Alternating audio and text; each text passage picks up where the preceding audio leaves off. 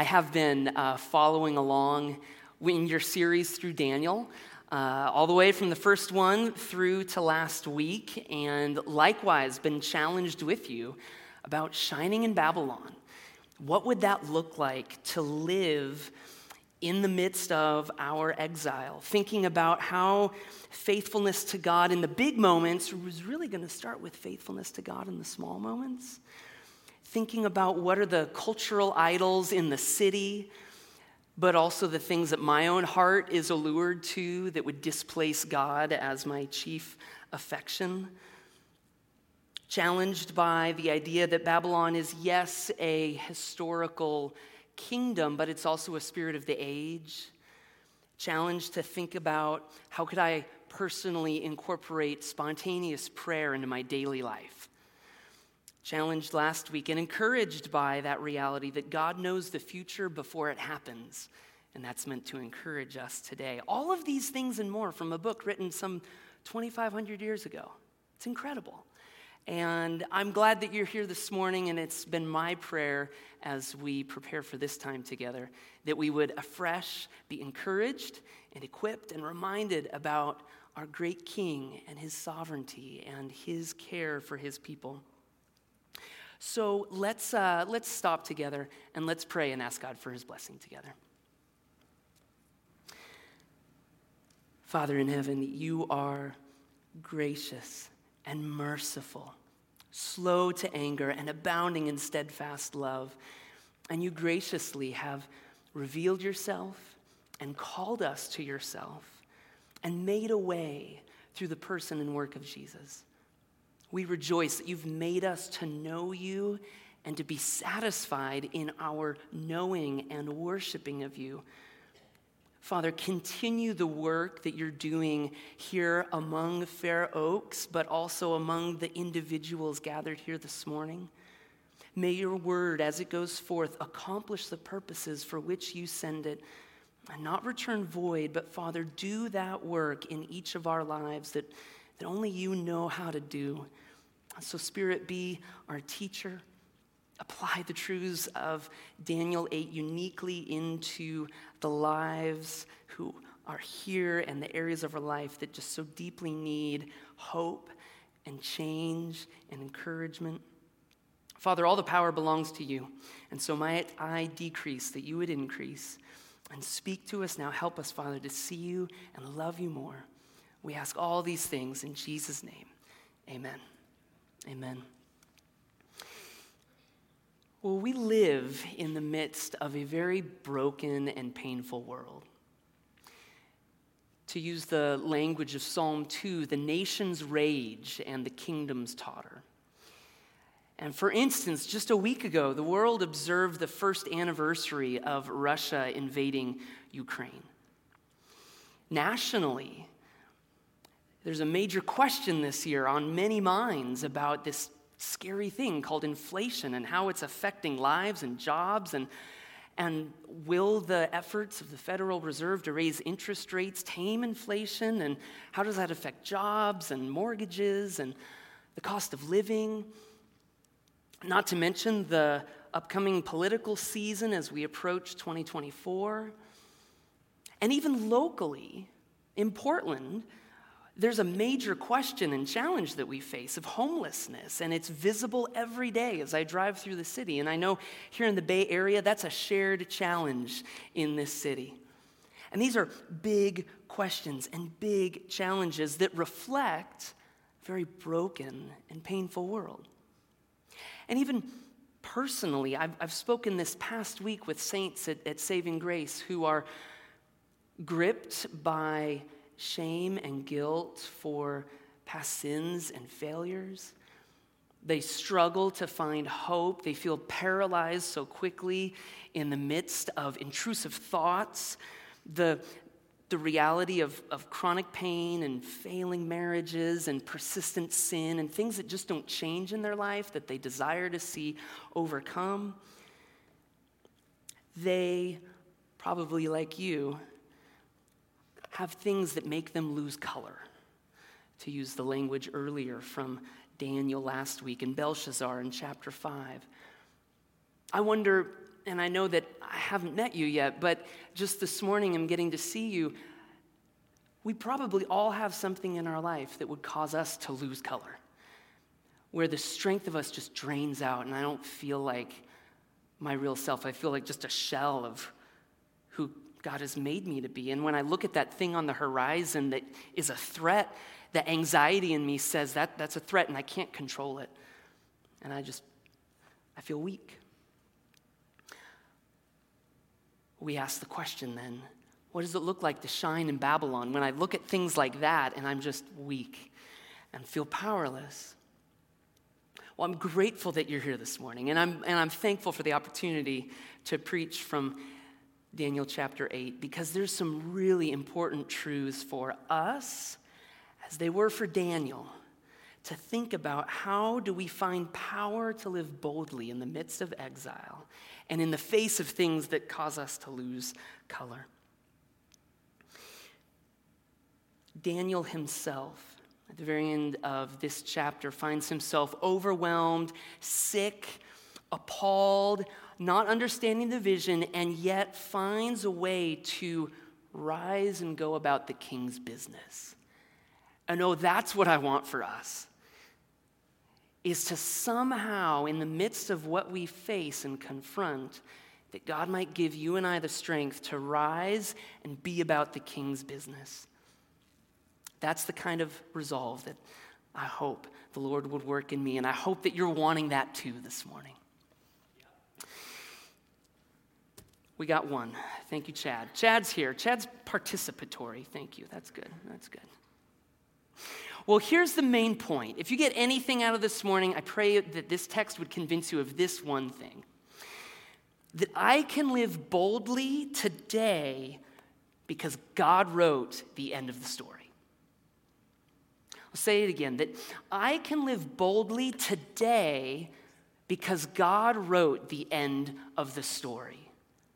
I really believe that's the main thrust of this text. It's what impacts Daniel, and I'm hoping and praying that the Lord would use this passage to impact us in like manner. That you and I can live boldly today because we know that God wrote the end of the story. This idea of bold living is a feature of what shining in Babylon would look like. And so this passage is contributing something really important into that idea of bold living. So let's kind of get us caught up before we get into it and just introduce where we're at in the book of Daniel. If you were here last week, you heard Pastor Chad talk about a major shift in the book of Daniel from the narrative portions of stories into a really different kind of writing, apocalyptic literature. And if you missed that, I'll just kind of repeat some of the key takeaways about apocalyptic writing. It's very symbolic. It's got a lot of visions and dreams that describe current events as well as future realities.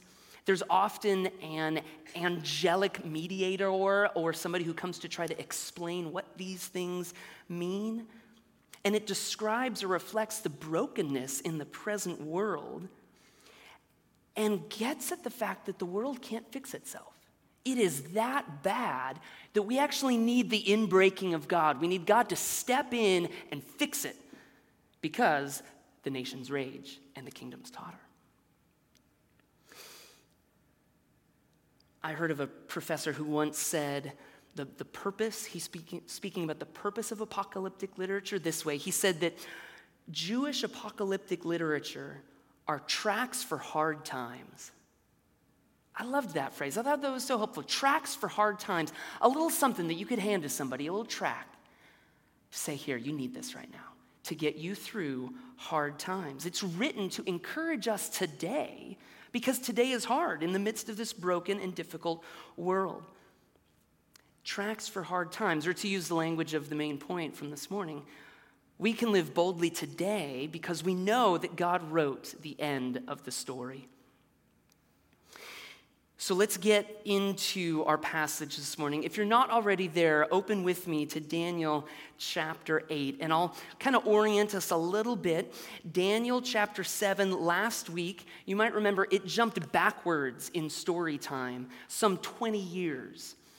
And it's now out of order if we were reading chronologically. The gospel narratives, Matthew, Mark, Luke, and John, very sequential in the events of Jesus' life. But this is different. We're now backwards. And these chapters, Daniel 7 and 8, the first and third years of the reign of King Belshazzar, are actually occurring in story time, if you will, following Daniel 4, but prior to Daniel 5. So the handwriting on the wall hasn't happened yet. Daniel's sleepover with the lions in Daniel 6 hasn't happened yet. So we're backwards in story time now. And as we enter Daniel 8, Belshazzar still in power.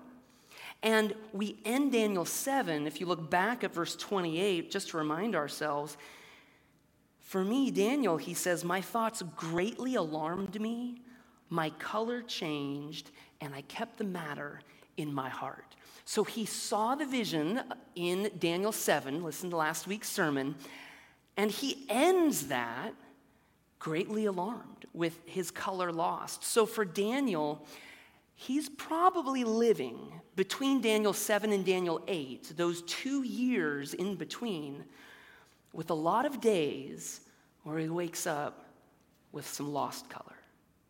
There's a lot of static noise in the background of his mind, you might say, where he's thinking back to those visions that he doesn't understand.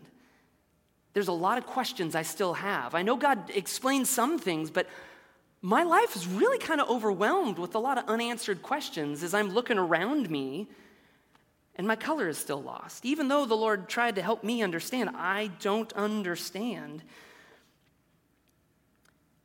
And so that's really encouraging to know that I'm not the only one who has difficulty going day to day. God explains some things, but then, I still don't get it. And maybe you're like Daniel and me in this way, where the Lord will explain some things, but I still have so many questions. So this is how Daniel enters chapter 8. A lot of these unanswered questions. Daniel did not get the benefit of hearing last week's sermon like you did. So he still got a lot of these questions. But the Lord comes to him again. So this is the vision here in Daniel chapter 8. So follow along with me starting now in Daniel chapter 8, verse 1. In the 3rd year of the reign of King Belshazzar, a vision appeared to me, Daniel, after that which appeared to me at the first. And I saw in the vision, and when I saw that I was in Susa, the capital, which is in the province of Elam. And I saw the vision, and I saw that I was at the Ulai Canal. Now, I'm going to jump forward just a little bit into verse 15, where Daniel says, and when I, Daniel, had seen this vision, I sought to understand it. Daniel knew, okay, this is important. I saw a vision previously. I need to try to understand this. And behold, there stood before me one having the appearance of a man. And so I hope that like Daniel, you and I, as we come on a Sunday morning, we sit before God's word recognizing that God who made heaven and earth has spoken to us. He's revealed himself. And so as we open his inerrant, perfect, infallible word, that we would seek to understand it together. And praise God, he sends the Spirit to teach and instruct us as to what the text means. And so what God does, verse 16 and 17 following, sounds very similar to last week's chapter in Daniel 7. And I heard a man's voice between the banks of the Ulai, and it called, Gabriel, make this man understand the vision. So he came near where I stood, and when he came, I was frightened, and I fell on my face. But he said to me, understand, O son of man, that the vision is for the time of the end. So this vision that Gabriel's about to explain to Daniel is actually going to have a good bit of overlap with last week. And so I'll draw some attention to those points of similarity. But let's just remind ourselves of the fact that, again, Daniel enters Daniel 8 not with the benefit of last week's sermon. He's got so many unanswered questions. And just now, 2 years later, there's some additional clarity that's going to come to him. And second, let's just note, this chapter is actually very similar to how Jesus would teach the parable of the sower. If you're familiar with Jesus' teaching there, he teaches the parable of the sower, and then just after it, he explains what it means to his disciples. And so this chapter is similar in that way, in that it's actually explained with a lot of detail. So what we're going to do as we go through the vision, we're going to jump around quite a bit to talk about the vision and then pair it with the explanation from Gabriel. So we'll jump around a lot, but if you keep your Bible open, I'll give you the references, or you can look on the screen and you'll see the passages. So the vision has four main parts to it. There's a ram with two horns, a goat with a horn. There are four horns, and then there's a little horn. And if this is your first time in the book of Daniel, welcome to Daniel. This is really confusing at first. Well, it's apocalyptic literature. Tracks for hard times. So let's get into it. The first part of the vision, the ram. Look with me there at verses 3 and 4. I raised my eyes and saw, and behold, a ram standing on the bank of the canal. It had two horns, and both horns were high, but one was higher than the other, and the higher one came up last. I saw the ram charging westward and northward and southward. No beast could stand before him, and there was no one who could rescue from his power. He did as he pleased, and he became great. Gabriel would later interpret verse 20, saying this: as for the ram that you saw with the two horns, these are the kings of Media and Persia. So if you were here last week, this should sound familiar. Daniel 7 verse 5 talked about a lumpy bear that's raised on one side. And so this is the kingdom of Media and Persia, as Gabriel explains. The directions that ram charge represents the scope and the conquest and the advance of the kingdom.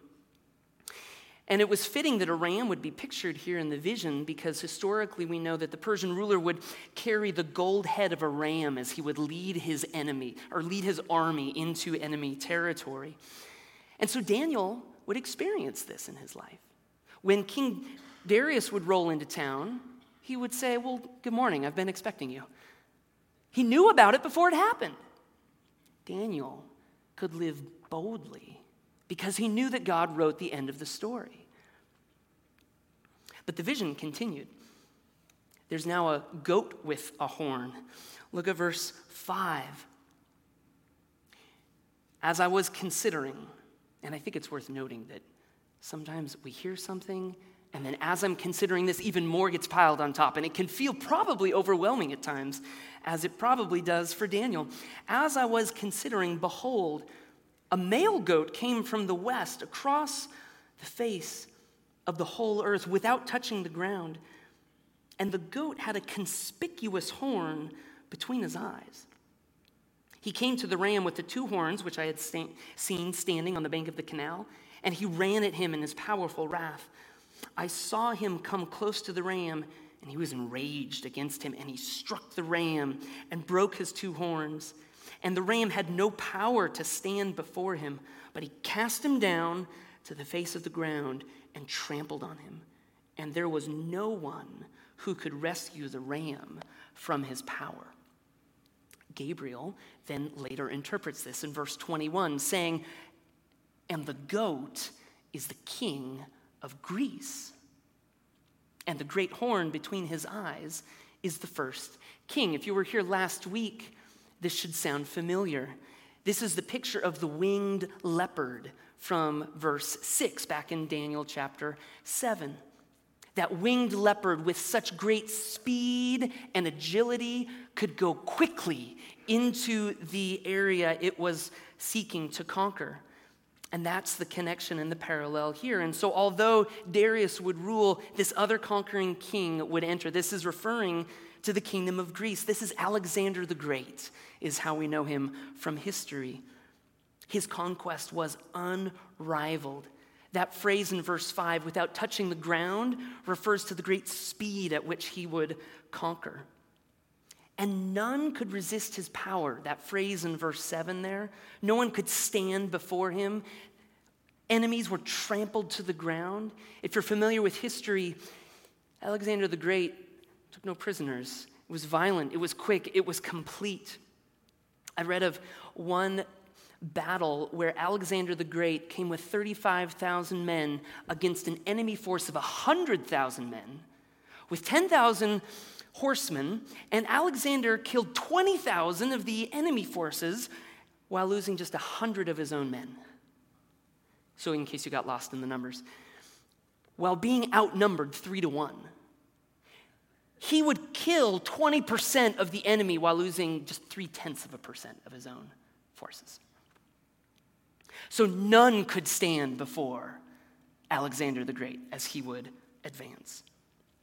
And his kingdom was vast.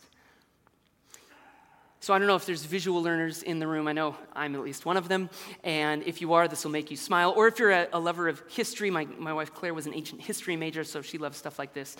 But just to get a picture of kind of the size of what we're talking about, there's the next slide, I believe, is the scope of the kingdom of Babylon. That red blob is the kingdom and the extent of Babylon.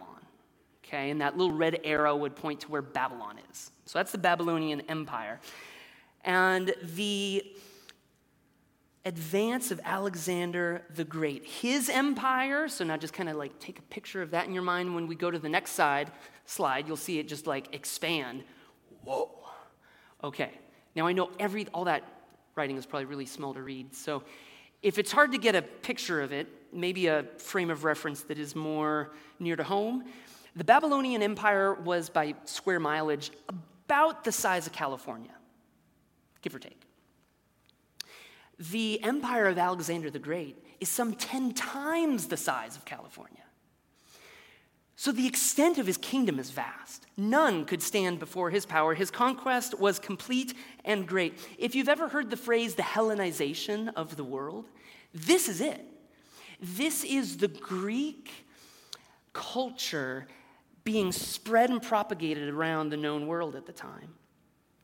They would take the Greek language and extend that through the known region. They would make extensive systems of roads and take that Hellenistic culture throughout the region. And what Alexander the Great didn't know, but what God, who wrote the end of the story, was doing, was preparing that region with a common language and system of travel, so that when the inbreaking of God comes in the person and work of Jesus, the gospel message can just spread like wildfire through a commonly known language and through a system of roads making travel easy, so that this little new church can just begin to spread. A new kingdom will come because God wrote the end of the story. This king's reign is no surprise. It does not catch God off guard. It actually plays right into his plans. But the vision continues.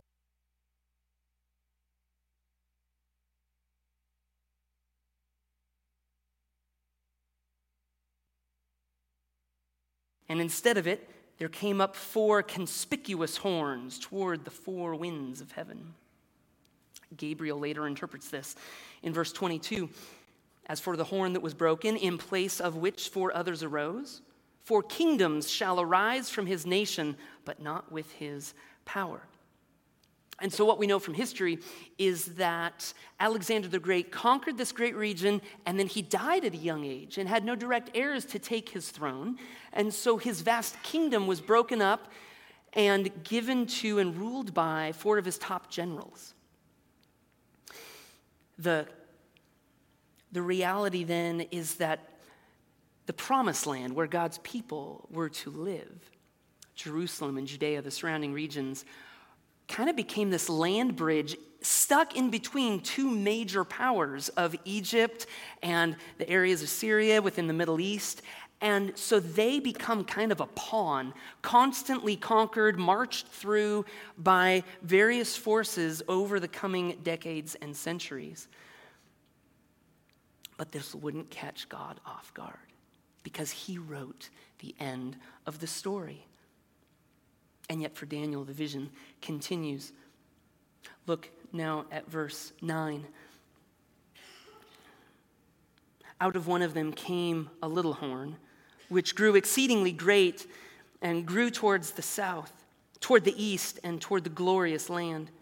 It grew great, even to the host of heaven. And some of the hosts and some of the stars it threw down to the ground and trampled on them. It became great, even as great as the prince of the host. And the regular burnt offering was taken away from him, and the place of his sanctuary was overthrown. And a host will be given over to it together with the regular burnt offering because of transgression. And it will throw truth to the ground, and it will act and prosper. He continues. Then I heard a holy one speaking, and another holy one said to the one who spoke, "For how long does the vision concerning the regular burnt offering, the transgression that makes desolate, and the giving over of the sanctuary, and the host to be trampled underfoot?" How often do we ask such a question? How long, O Lord? How long will such a horrific thing last?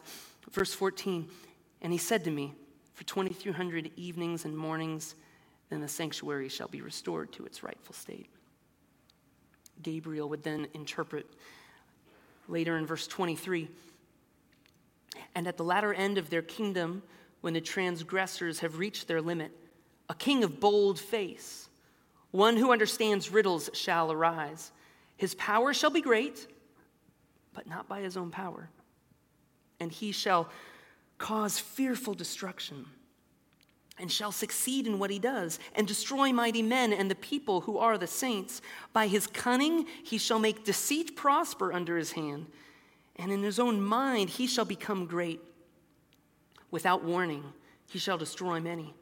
He shall even rise up against the prince of princes, and he shall be broken, but by no human hand.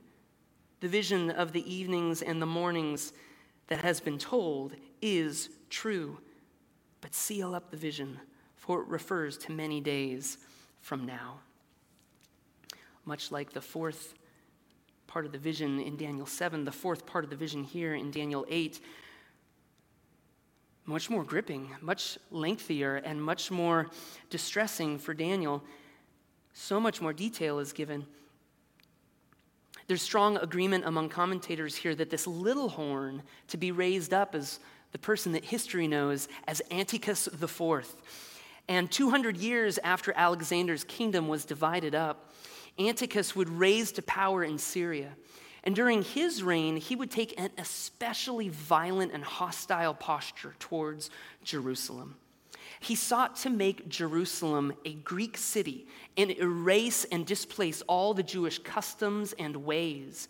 And as a result, the temple, which was eventually rebuilt, was actually looted and robbed to pay Roman taxes. Copies of the Old Testament scriptures were confiscated and burned.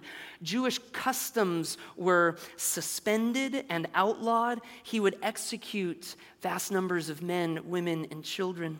He would, within the Holy of Holies, bring an end to the Jewish sacrificial system, mocking it by putting up a Greek god, a temple to Zeus there within the temple, and installing his own high priest to mock the Jews.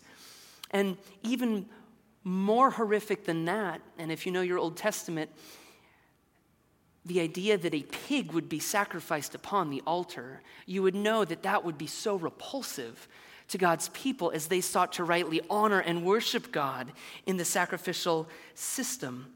And yet that's exactly what Antiochus IV would do.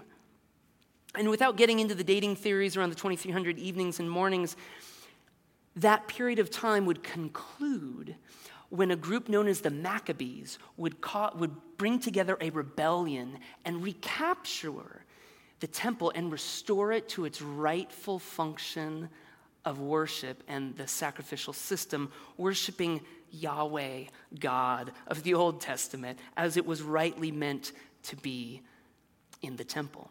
And this is what the Jews celebrate today, known as Hanukkah. So this is very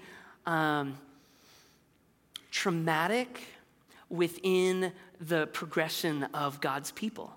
All of these different oppressions and movements and the experience of exile and being oppressed and conquered over and over and over again. Daniel learns about all these things some 400 years before they actually take place. But two things we should note from this passage.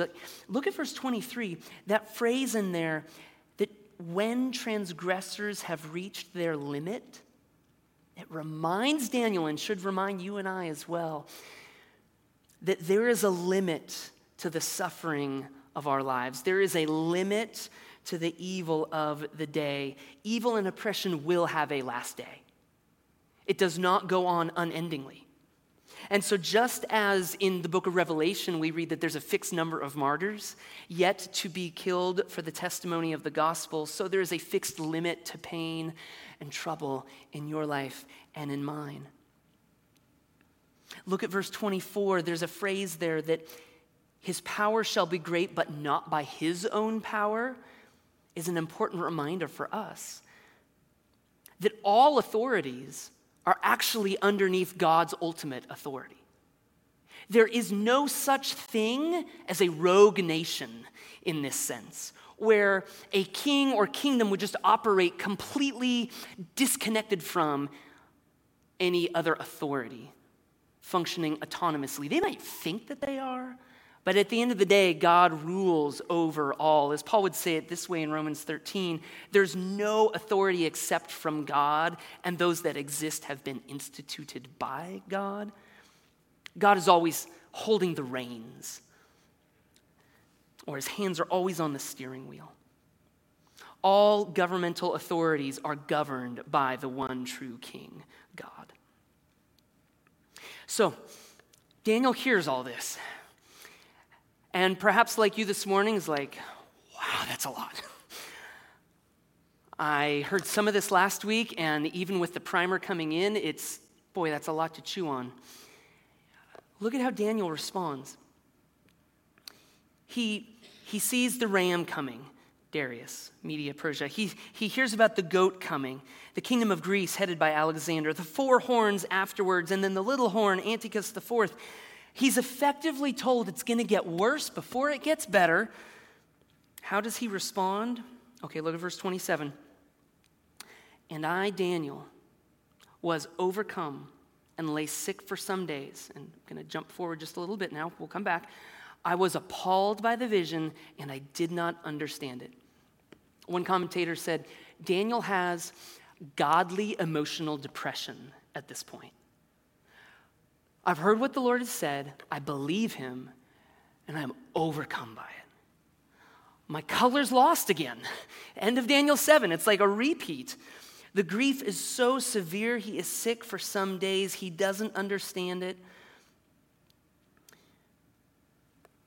Even though an angel was sent to help him understand.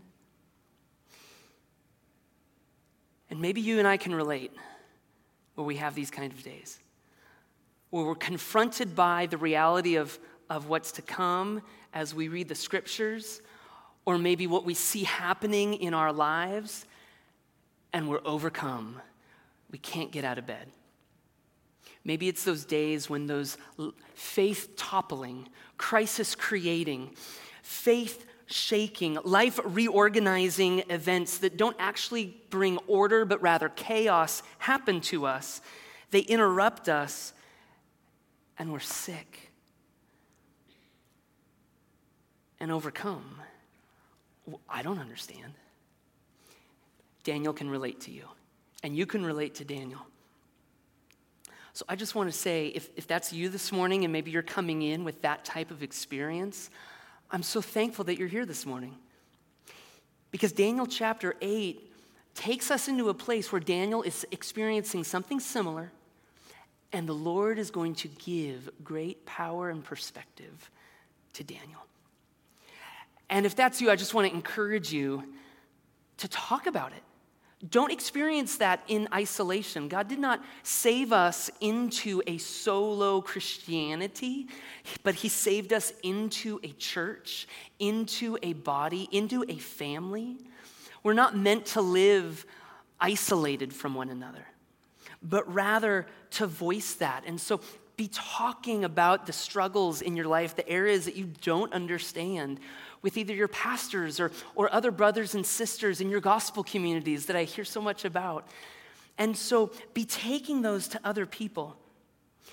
And I just want to say, not only as a pastor, but just as a fellow Christian, that when somebody comes to me and says, this is where I'm losing color and I don't understand it, would you just listen and pray with me?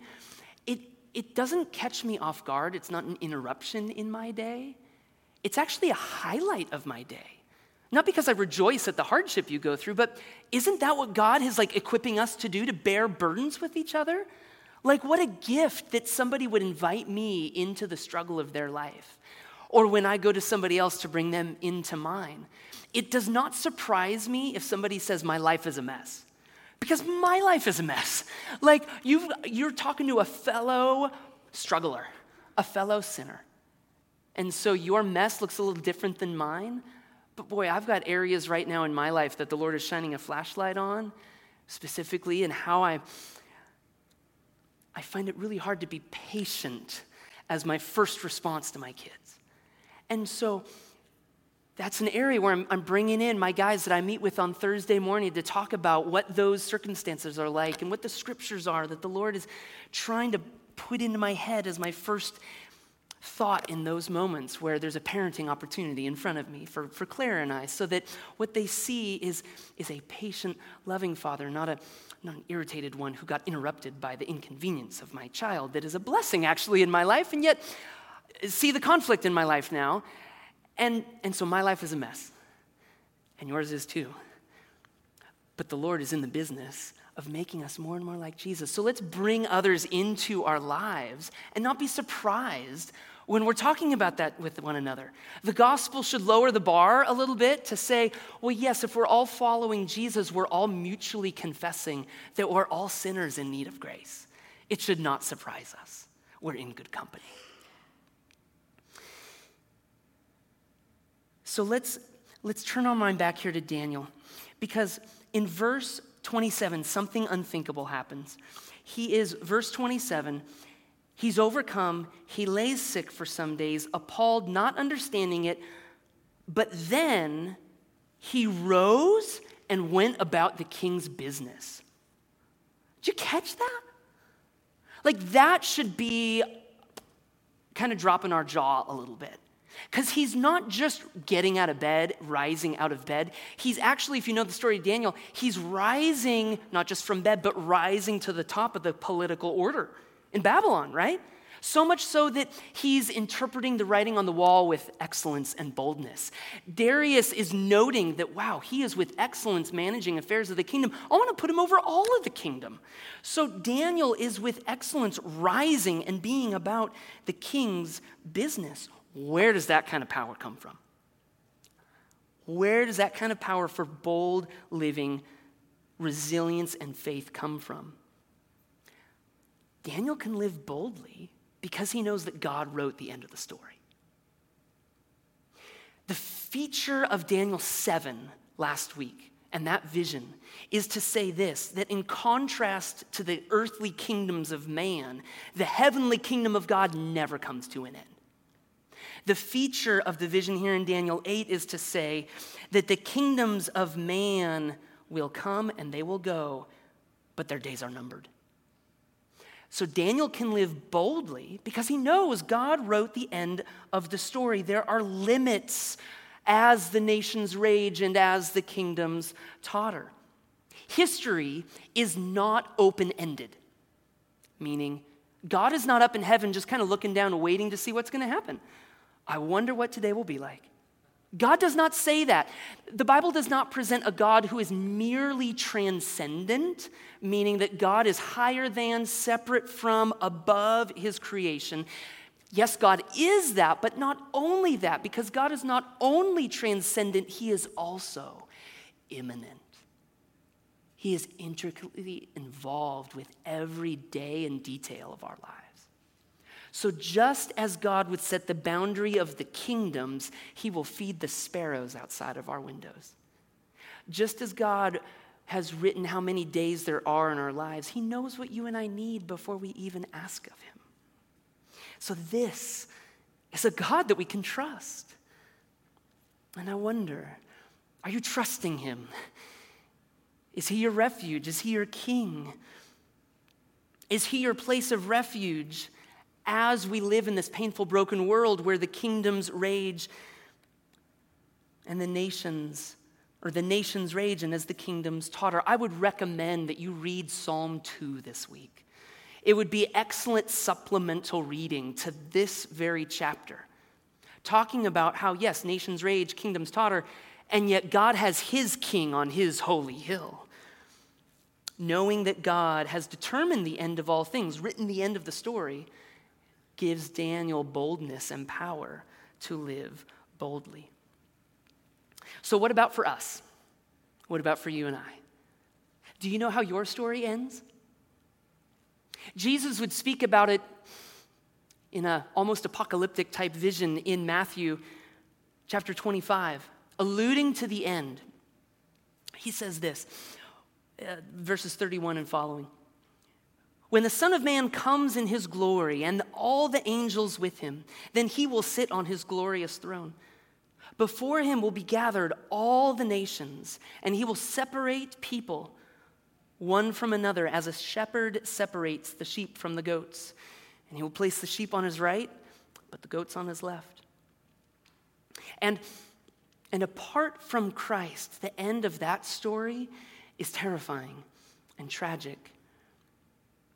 Because what Jesus says is this in verse 41, he will say to those on his left, "Depart from me, you cursed, into the eternal fire prepared for the devil and his angels." So the end of the story for those who live in rebellion to King Jesus is terrifying. It's only experiencing the wrath and justice of God for eternity. And God, who is perfectly just, will see justice fulfilled. But God, who is perfectly just, also made a way to be just and the justifier of the one who has faith in Jesus, such that he would send Christ to seek and save the lost, to live a perfect life, and then for Jesus to die on a cross for the sins of all who turn and trust in him, so that the perfect judge doesn't have to just kind of ignore and forget about the wrong things that we've done in our life. But those things are actually paid for in full by the Son on the cross. And so that would enable then Jesus to say to the sheep, verse 34, the king will say to those on his right, "Come, you who are blessed by my Father, and inherit the kingdom prepared for you from the foundation of the world." Oh, what a glorious end that story is. And that's made possible because of what Jesus did. And so I hope and pray that you're here this morning as a joyful submitter to and follower of Jesus. Paul would say it this way in Romans 10. He would say, if you confess with your mouth that Jesus is Lord and believe in your heart that God raised him from the dead, you will be saved. For it is with the heart that you believe and are justified, and with the mouth that you would confess and are saved. And so come to Jesus as the King who actually reigns right now, regardless of whether or not anyone recognizes it. He is the true King who declares the end from the beginning. He wrote the end of the story already. And when we do, that gives us power for some bold living unlike anything else ever could. Because Jesus frees us from slavery to works and trying to prove ourselves.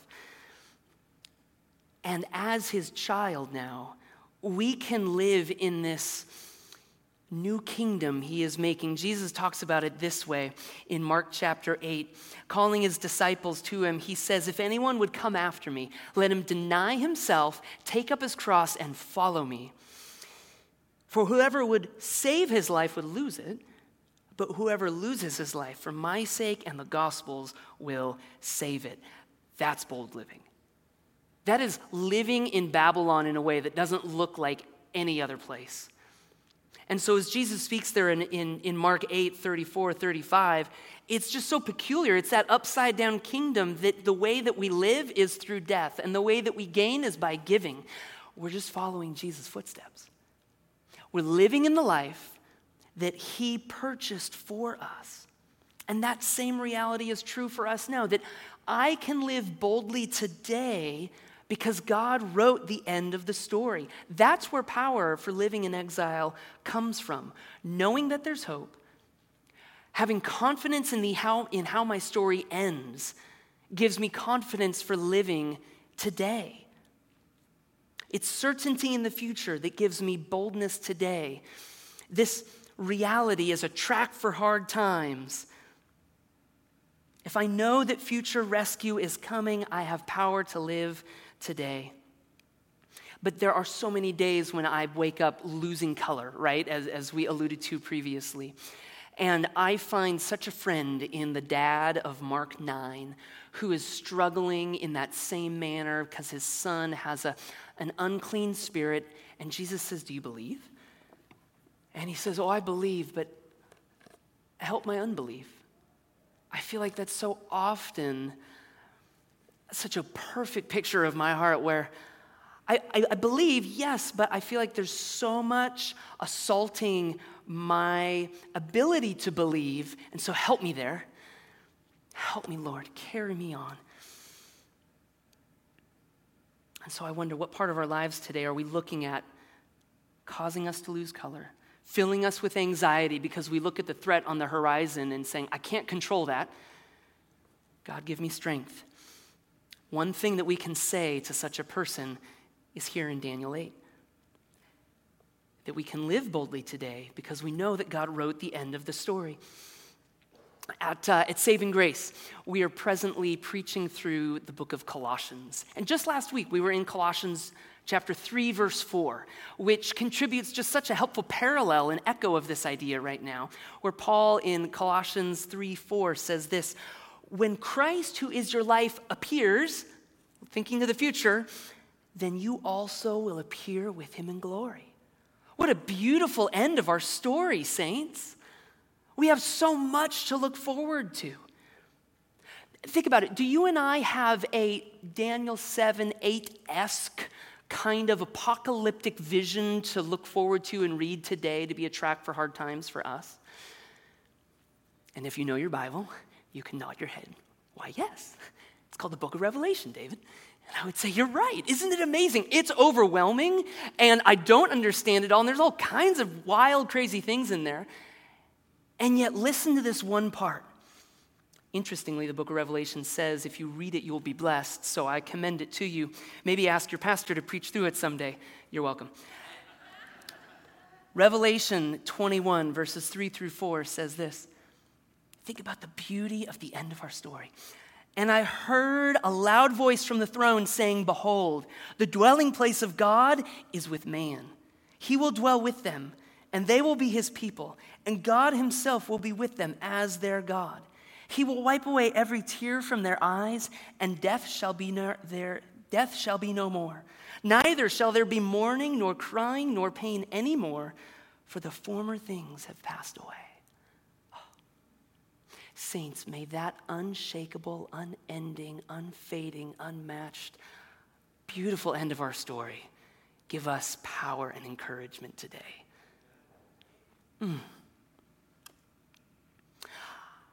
I'm reminded, too, that before we close, Jesus, in like fashion, we don't have a high priest who's unable to sympathize with us, but one who has in every way been tempted as we are and yet without sin. Much like Daniel, much like you and I, Jesus himself had days where he lost color, where he was literally sick and in anguish, where he, like Daniel, needed an angel to come strengthen him, where he needed to likewise pray, and where he too would ultimately, very literally, for the sake of our salvation, rise up and be about the king's business. This is what's recorded about Jesus on the night when he is betrayed. Luke 22, 41 and following. And when he withdrew from them, so he withdrew from his disciples, he's in the Garden of Gethsemane.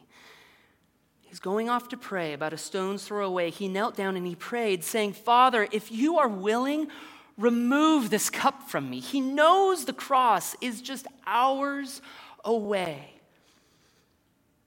Nevertheless, not my will, but yours be done.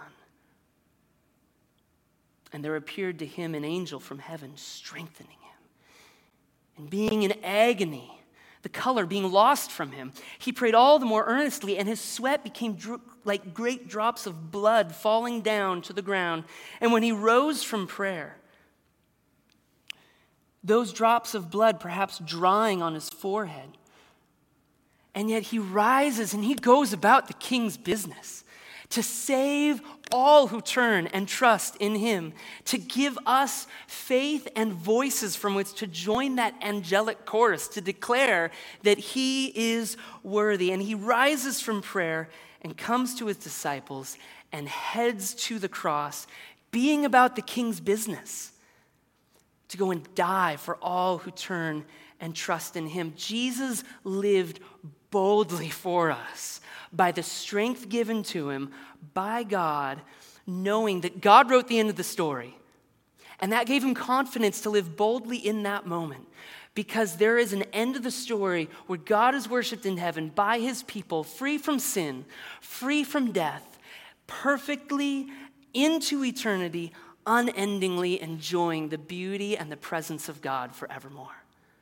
What a glorious end of our story as God's children we have to look forward to. Might God, by his strength, empower you and I towards that same end. Because Jesus would likewise go before Pilate and say, you don't have any authority to kill me. I lay my life down willingly. You're not a rogue nation. You're under God's authority. Peter, on the day the preaching at Pentecost, would say, this wasn't a mistake, folks. This is the unfolding of God's sovereign, wise plan. God wrote the end of the story. May he give us power to live boldly today in light of it. Let's pray together. Oh, Father, we tremble at the reality of what you have done to save us, that Jesus himself would share some of that agony, some of the bewilderment, some of the grief, and all of the weakness of beholding and confronting your plan and yet feeling weak, and yet by your strength, rising and being about the king's business. Your business to seek and save the lost for the praise of your name unendingly. Oh, Father, give us hearts that rejoice that Jesus was strong when we were weak and could do nothing to save ourselves, but bought our lives so that we could experience your presence in glory forever, free from the threat of sin, where there will be no day that comes which again causes us to lose color. But our color will be full and bright and vibrant in the presence of you. Lord, we love you, and I pray for us as we encounter such days that cause us to be weak. Father, remind us that you've written the end of the story. Empower us, Lord, to trust you. We believe, but Father, help our unbelief. Give us power to live boldly and to shine in exile. We love you, and we ask these things in Jesus' name. Amen.